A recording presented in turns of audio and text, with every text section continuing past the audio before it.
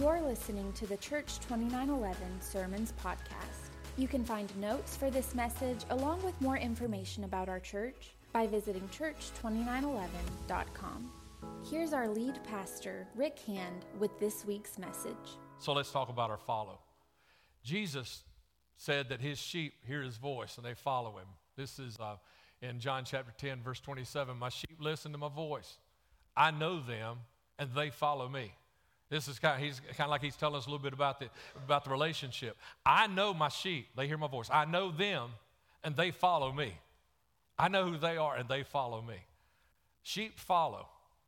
Sheep follow. Now, what's wrong with our follow? I think we need to talk about what's wrong with our follow so we can fix our follow, because I don't know that our follow has been where it needs to be. So let's talk about it. I got three notes, and two of them are really quick, really short. The third one we're going to really dig into. Let me run into these first two really quick. I think here's a couple things. You know what the opposite of follow is? The opposite of follow is to disregard or disobey, right? You can follow somebody's direction or you can disregard their direction. You can follow somebody's direction or you can disobey their direction. We have been lax in our following, choosing easy Christianity, finding excuses. I think Regina posted something I said a long time. I don't know why she came across it again. But you know, if it's important to you, you'll find a way, and if it's not, you'll find an excuse. We've been lax in our following, choosing easy Christianity, finding excuses, and making the elements of following unimportant in our lives.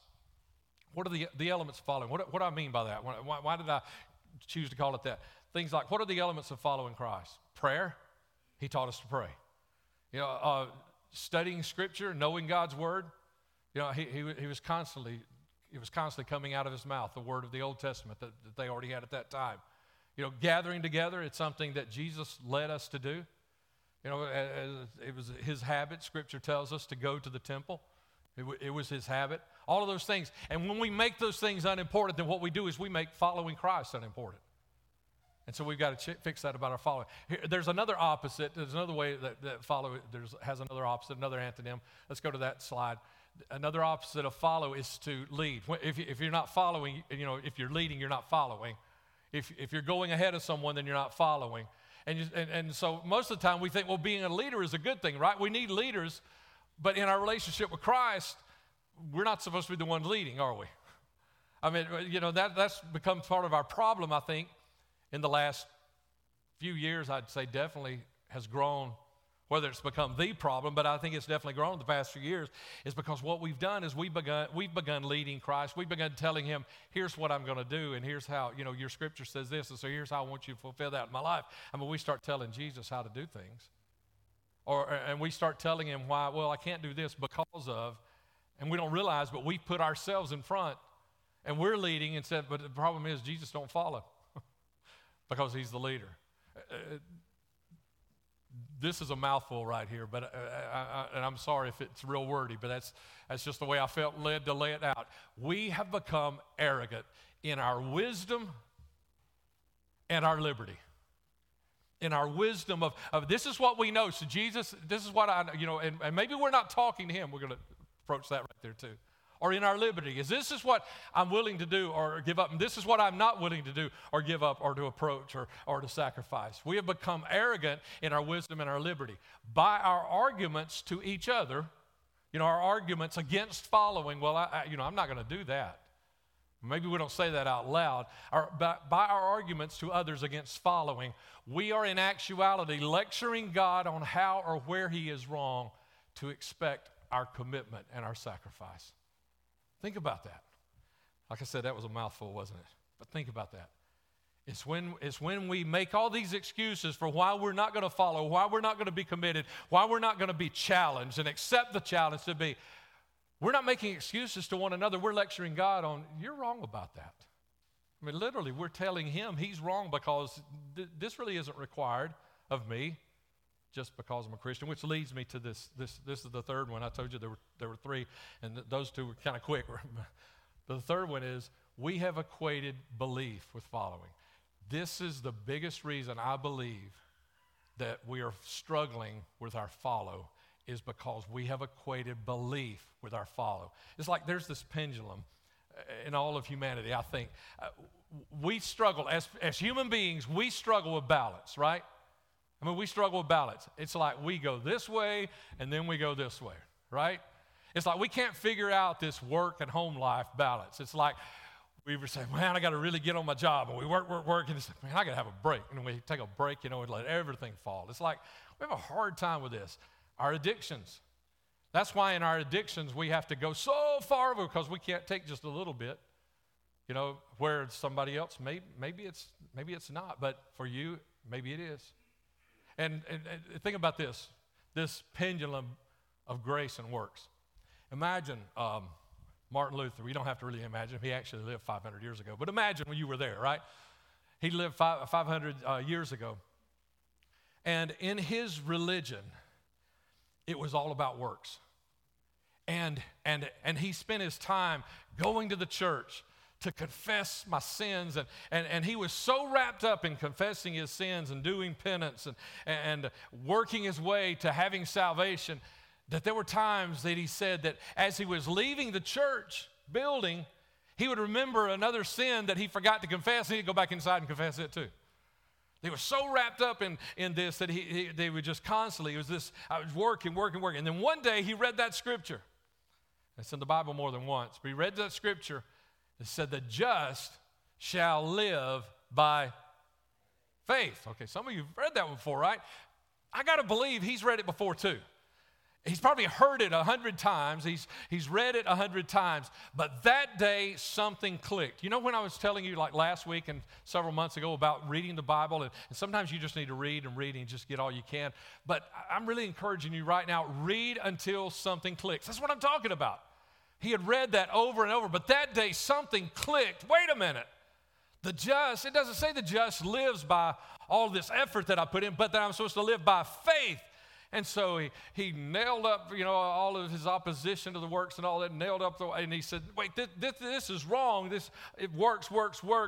And then what happened is a lot of us Protestants, we said, yep, that's not what it is. Whoop, let's get way over here. That it's all about faith or belief. And see, and we have this thing, we can't figure out the balance, but that's what James teaches us. James chapter 2, verse 17. Which is most important? Neither. They're both important. So you see, faith by itself isn't enough. Unless it produces good deeds, it is dead and useless. So it's not just works, and it's got to be both. It's not just, but that's what we did is we came way over here to belief, and it's almost like if you preach a sermon on works over here, well, everybody's going to feel convicted, and everybody's going to sign up to do something just because, well, we got to work our way to salvation into heaven and whatever, and we flip back over. No, we need to get both of these together. And I want to talk about that in the rest of this message right here, is that belief, faith, is the way we come to Jesus Christ, but there is something else beyond that because think about this. Jesus didn't call his disciples to believe him. What did he call them to do? Okay, I thought, let's go ahead to that slide right there. Yeah, to follow him, right? And we got 4 scriptures right there. These are just 4 examples. You can find them in the sermon notes on the Connect page, okay? But he called them. When he found Simon Peter, you know what? Simon Peter had been fishing and didn't catch any fish. I mean, I don't have time to go into that whole long story. But Jesus does a miracle, and Simon Peter's like, oh, whoa, wait. And then Jesus says, but follow me, and I'll make you fishers of men. Then he finds Levi, who's also known as Matthew, sitting doing his job. He's a tax collector, and he looks at him and he says, follow me. And then he finds Philip, and that's the 3rd scripture there. He finds Philip, and you know what he tells him to do? Can you guess? Follow me, right? He tells him, follow me. Then later, after about 3 years of ministry together, Jesus and his disciples, he's there after the crucifixion, after the resurrection. He is there on the shore of Galilee, and they're the disciples, and he turns to Simon Peter. Now he told him at the beginning of all of this ministry, way back there in Matthew 4:19, he told him, follow me. And now at the end, Jesus is about to leave the earth, and you know what he tells him? Again, he doesn't say, hey, now believe everything I told you, even though he does say that. But he looks Simon Peter, he says that a little later, but he looks Simon Peter in the eyes, and he says, again, follow me. Now, he can't follow him physically because he can't go where Jesus is about to go. He can't go there that way. He can't follow him in that way, but he can follow all the things that he said. So Jesus doesn't tell us to believe him. He tells us to follow him. Christianity, the next slide, this is another little bit of a mouthful. Christianity is not just believing the right doctrine, but also imitating by following his example. Can we read that again and get that? Christianity is not just believing the right doctrine, but also imitating Jesus by following his example. That's what Christianity is. It's not just believing. You see, true faith in Jesus, always, I'm sorry, I'm on the next slide. True faith in Jesus, always. Can you say that word with me? Always. True faith in Jesus will, let me say it again, always. It will always lead us to follow him. And that if we aren't following him, according to Scripture, I think that's what the Scripture says, do we really have faith? True faith in Jesus always causes us to follow him. James 2:4. Remember we were at James 2:17 a moment ago when saying that it's not this, it's not that, you got to have them both together.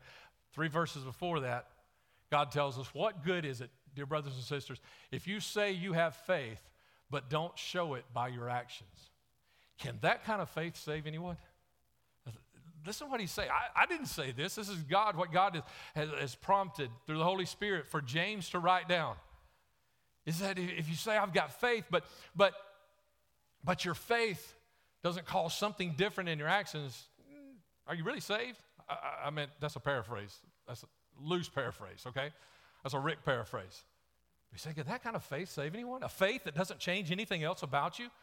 A faith that doesn't change anything else about the way you treat others, about the way you live your life, about the decisions that you make and the choices and those things.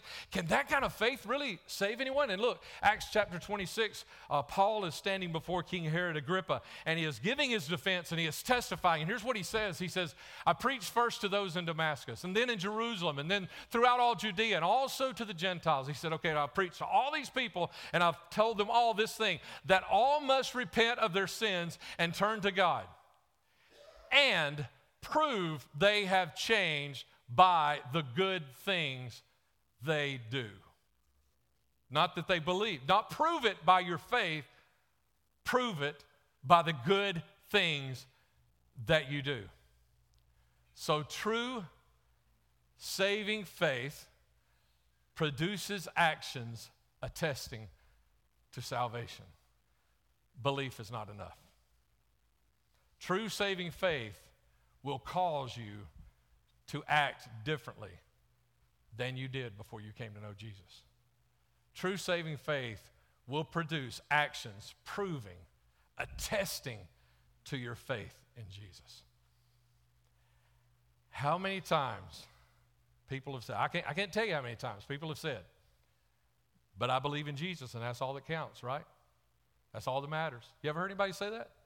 I mean, I've heard people say that right after they've told me about something they do or they've done or some way they've treated somebody else or something that is so un-Christ-like, and they've treated it, just totally un-Christ-like, and then they say, but I believe in Jesus and that's all that counts, right? No, definitely not according to those scriptures, because true faith in Jesus will cause us to imitate him, to follow him. It will produce actions attesting to that salvation, that saving faith that we have inside of us. Now, I don't know this guy. I don't know this pastor, but I ran across a little bit of his writings, and I thought, oh, that's good, and I had to throw this in here. Pastor Alex Romero, and it's just one long paragraph, and I broke it down. It looks like 4 points there. He didn't break it. I broke it down like that just so you and I could kind of break it down in our thoughts, okay?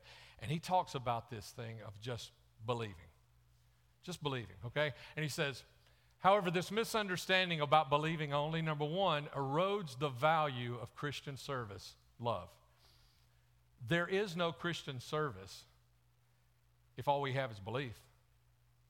I mean, if all we're doing is we just believe, then nobody's serving, nobody's showing love, nobody's doing anything for anybody else. So, if you think about it, you and I already know that belief alone is not enough, right? Because there's no Christian service if belief is all I got to do is believe. I don't have to do anything. I can sit here on this chair and just believe, and that's all there is. Then nobody has to do anything that counts or that matters. And we know that's not true, right? This misunderstanding about believing only erodes the value, number 2, of working out our salvation with fear and trembling. I want to try to help some of you here in this just a moment, okay? That when we say belief is enough, that belief is all there is, then that scripture right there about working out salvation, Philippians 2:12, where does that come in then? That, wait a minute, I got to work out my own salvation. Now, it doesn't mean that you have to get over here with these works again and work on your salvation, but work it out. There is something else for you to understand. There's something deeper for you to dig into. That's why we need Bible study, not just a Bible on the nightstand or just an app on our phone. We need to study that Bible on the nightstand or that app on our phone or wherever it is, because we are called to work it out. And so, this is where I want to help some of you, because some of you are saying, I don't know, I don't understand. It just seems like all of you Christians, you've all got it figured out and you've got it all together. But sometimes it just feels like work for me. It's supposed to be. Anything worth having is worth working for. I mean, did anybody take calculus in high school? Anybody? Okay, I was going to say, none of y'all. They didn't make that. Did anybody besides me struggle with that had to work on calculus in high school, right? I mean, it's not supposed to be easy. We used to say, if it was easy, to have little girls out here doing this, right? I mean, it's supposed to be work. I mean, some of you got your vocation, you've got your career. When you first started that career, some of you old guys, think about it. You know it all now, But way back when, was there ever a struggle? Did you ever have to work at learning something and work until you could do it right? Can you not, Kurt, can you tell the difference in somebody who's been welding for 5 minutes and 5 years? I mean, it's work. Anything worth having is worth working for. But when Christianity is just belief, there's no working at it. It's just, and you know what happens? You know what happens when we do that? Then we are left with just our ability to do life.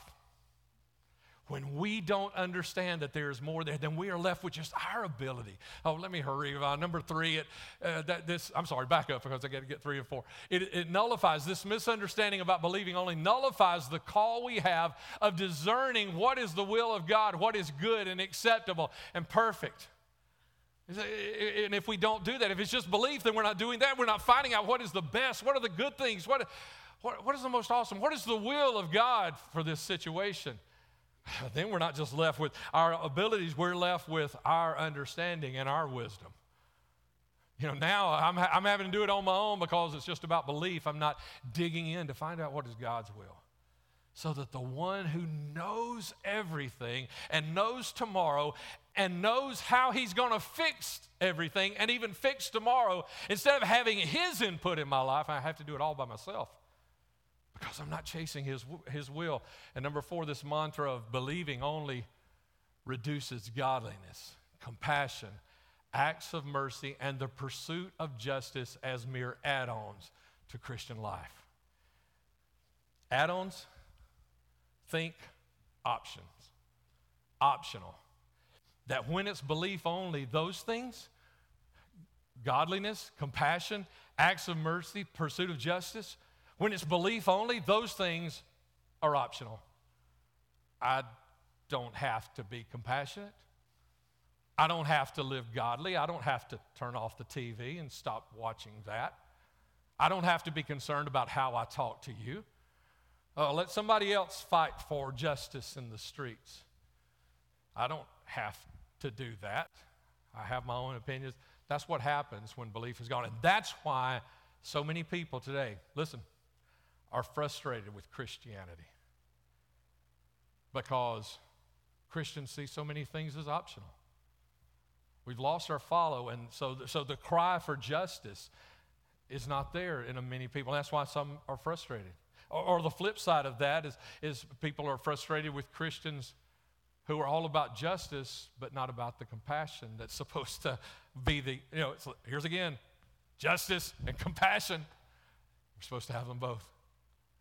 And that's why so many people are frustrated with Christianity, because Christianity has become something that wasn't Christ's design.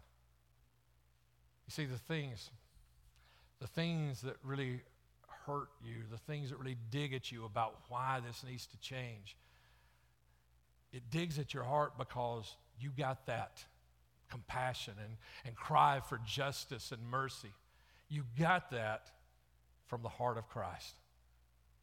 It's not separate from it. It's not like you're trying to figure out how to make Jesus. No, Jesus is the one that put it inside of you. You're not fighting him on that. But if you'll follow him in that, he'll show you a better way. So let's wrap this up. Here's bottom line right here. Jesus said, if we believe, then we would see great miracles. And there's just a few scriptures right there where he said, if you believe, this happens. If you believe, if you believe, if you believe. Wow, awesome, amazing, right? If we believe, we see great miracles. And so how many sermons have you heard on belief? How many sermons have you heard on believe and it'll happen, faith and it'll happen? Faith is a grain of a mustard seed. Say unto this mountain, cast into the sea. Believe and miracles will happen. You just need to believe. We just got to believe. Believe, believe. How many sermons have we heard on belief? Jesus said, if you believe, you'll see great miracles. But he said, if we follow, you know what he said? If we follow him, he will make something awesome of our life. Scripture for that. He assures us of our impact. Scripture for that. He promises eternal life to everyone who follows him, and he invites us to his mission. You see, those that want to see a miracle, just believe. Just believe. But if you want to see all of it, if you want to take it all in, and I do. I don't want to just see a miracle that helps somebody get through the next 5 minutes of their life. I want to see life change that helps somebody get through the rest of this life and into the life to come. I want to see real. And we don't get that by just believing and sitting around and hoping it's going to happen. We only get that by following him. And when we follow him, you won't have 5 minutes of awesome. You'll have a life of awesome. You won't just see people touched and maybe get to eat for a day. But you will see people filled, and you will see people's lives change when you follow and when we follow.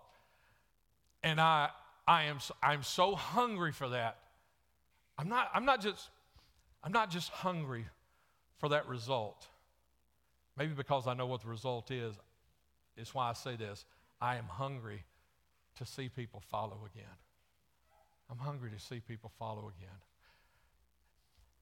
And I've got about another hour's worth of notes that I had to cut out of this sermon today. So if you didn't get enough, just let me know.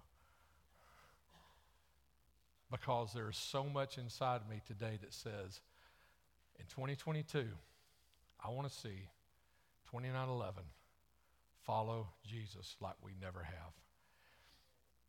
And we don't just do that as a group. We have to do it individually. It is your choice. You have to make the choice to follow. If you want to see something cool, then believe.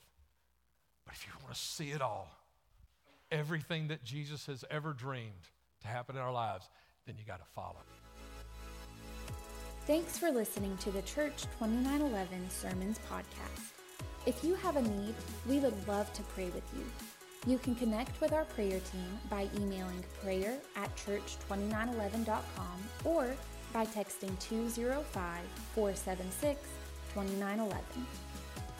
You can learn more about our church by visiting us online at church2911.com and by connecting with us on Facebook and Instagram at Church2911. We hope this message has encouraged you and reminded you that God loves you and has an amazing dream for your life. As always, we dare you to dream.